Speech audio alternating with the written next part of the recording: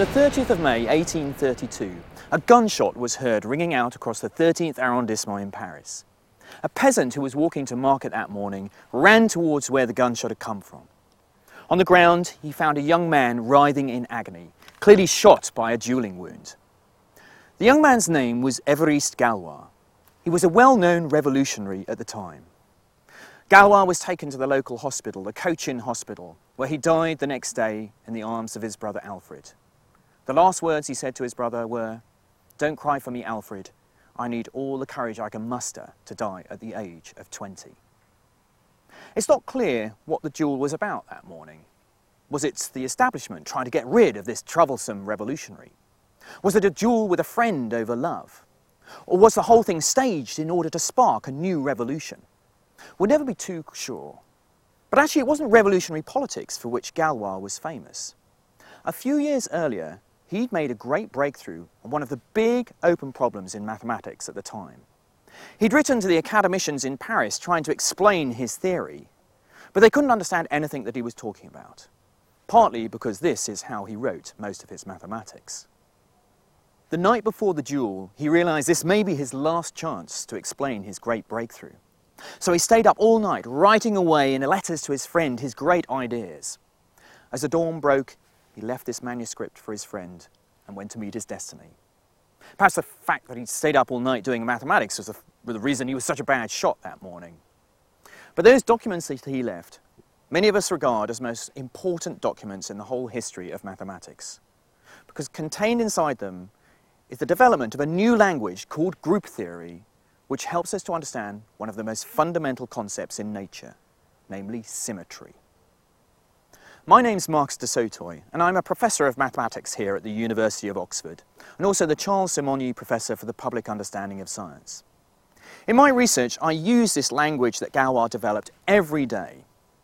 But actually, when I was young, I hadn't wanted to be a mathematician at all, like Galois. I'd wanted to be a spy. This had been fueled by my mother, who'd worked for the Foreign Office. When she'd left the Foreign Office, when she had children, she told us that she'd been allowed to keep the black gun that every member of the Foreign Office gets given. I immediately jumped to the conclusion that she had been a spy. And she said this gun was hidden somewhere in the house. Me and my sister used to spend all our time trying to find this gun, but we could never find it. They clearly taught her the art of concealment very well as well. So I resolved to become a member of the Foreign Office, like my mother, and become a spy. So when I went up to secondary school, I thought the best way to join the Foreign Office was to learn lots of languages. So I signed up for every language my secondary school did. They did French, German, Latin. There was a course on the BBC at the time teaching Russian. I thought, well, that'll be great for a spy. So I got my French teacher to help me with the Russian. But as I started to learn these languages, I got more and more frustrated. There were all these strange spellings which didn't seem to make any sense. Kind of irregular verbs that you just had to learn how they declined. The whole thing was very frustrating. But it was about that time that my mathematics teacher, in the middle of a lesson, suddenly said, "De Sautoy, I want to see you after the class."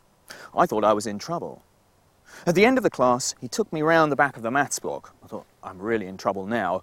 But then he took out his break time cigar. He said that he wasn't allowed to smoke in the common room because the other teachers didn't like it. And he said to me, "De Sautoy, I think you should find out what mathematics is really about. Because it's not really about the sort of long division and percentages that we're doing in the classroom. It's something much more exciting." And he recommended a few books that he thought would open up this world of mathematics to me. That weekend, my dad and I went up to Oxford, the local academic city to where I lived, armed with that list of books that my teacher had given me. My dad had been told about a shop called Blackwell's, which he thought would be good for looking for these books. But when we arrived, we were a little bit disappointed. It looked very small. But if you've ever been to Blackwell's, it's actually a little bit like Doctor Who's TARDIS. When you go in, it's enormous. Looks small on the outside, enormous on the inside. And we went down into the Norrington room, which is like this Aladdin's cave of science books. And my dad took this list of books and went off to try and find them. And I just wandered around, sort of pulling books off the mathematics shelves, looking inside. And it was extraordinary. It seemed to be this sort of coded language. I really didn't understand a word. But there were undergraduates leaning up against the shelves, reading these maths books like they were novels. So when I went home, I was determined to see whether I could crack this coded language. I've still got a copy of one of the books we bought that morning in Blackwell's in Oxford. It costs £1.75. I defy you to find a book in Blackwell's today which costs £1.75. The book was called The Language of Mathematics. I was very intrigued. I'd never thought of mathematics as a language. Here I was trying to learn all these languages at school, French, German, Latin, and becoming very frustrated because they were so illogical, all these strange, irregular verbs. But as I read this book, I began to understand that mathematics is a fantastic language, a language to help you to try and describe the world around us. It can help you to understand what's happened in the past, to be able to make predictions into the future. And this language, unlike the other languages I was learning, it all made sense. It was totally logical. There were strange twists and turns, surprises, but everything made perfect logical sense. And one of the languages that I really became intrigued by in this book was this language that Galois had developed, the language of group theory, to help you to understand symmetry. And in fact, symmetry is a language that nature has been using ever since things have been trying to communicate with each other.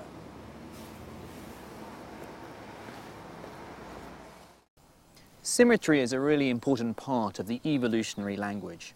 Symmetry marks out things which are important, things with meaning, against the sort of background chaos of the world around us.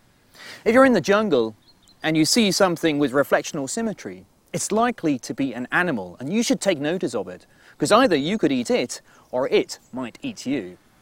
In the garden as well, for example, the bumblebee has very bad vision. It can't judge distances, it sees the world in black and white, but what it can pick out are shapes with symmetry, because symmetry is likely to be something which will have sustenance, something which can feed it, something which will keep it going. So it's drawn to symmetry. Symmetry is almost like a billboard saying, come and visit me, I can sustain you. The flower as well actually needs the bee for its propagation, so the more symmetrical a flower, the more likely it is to have bees coming and visiting it. So symmetry is almost like a language of communication between the bee and the flower. And research has been done which shows that the more symmetrical the flower, the sweeter the nectar inside the flower. Humans too, we use symmetry as a way of communicating. If I show you two faces, one which has been made artificially symmetrical, and I ask you to say which one is more beautiful, then most people are drawn to the face with perfect symmetry. Why is that? Well, it's because this symmetry is actually communicating information about how good the genes of this person is. It's very hard to make symmetry. So the more symmetrical a face, the better your genes are, the better upbringing you've had, and therefore you're going to make a better mate in order to have children. So symmetry, again, is being used to communicate genetic information.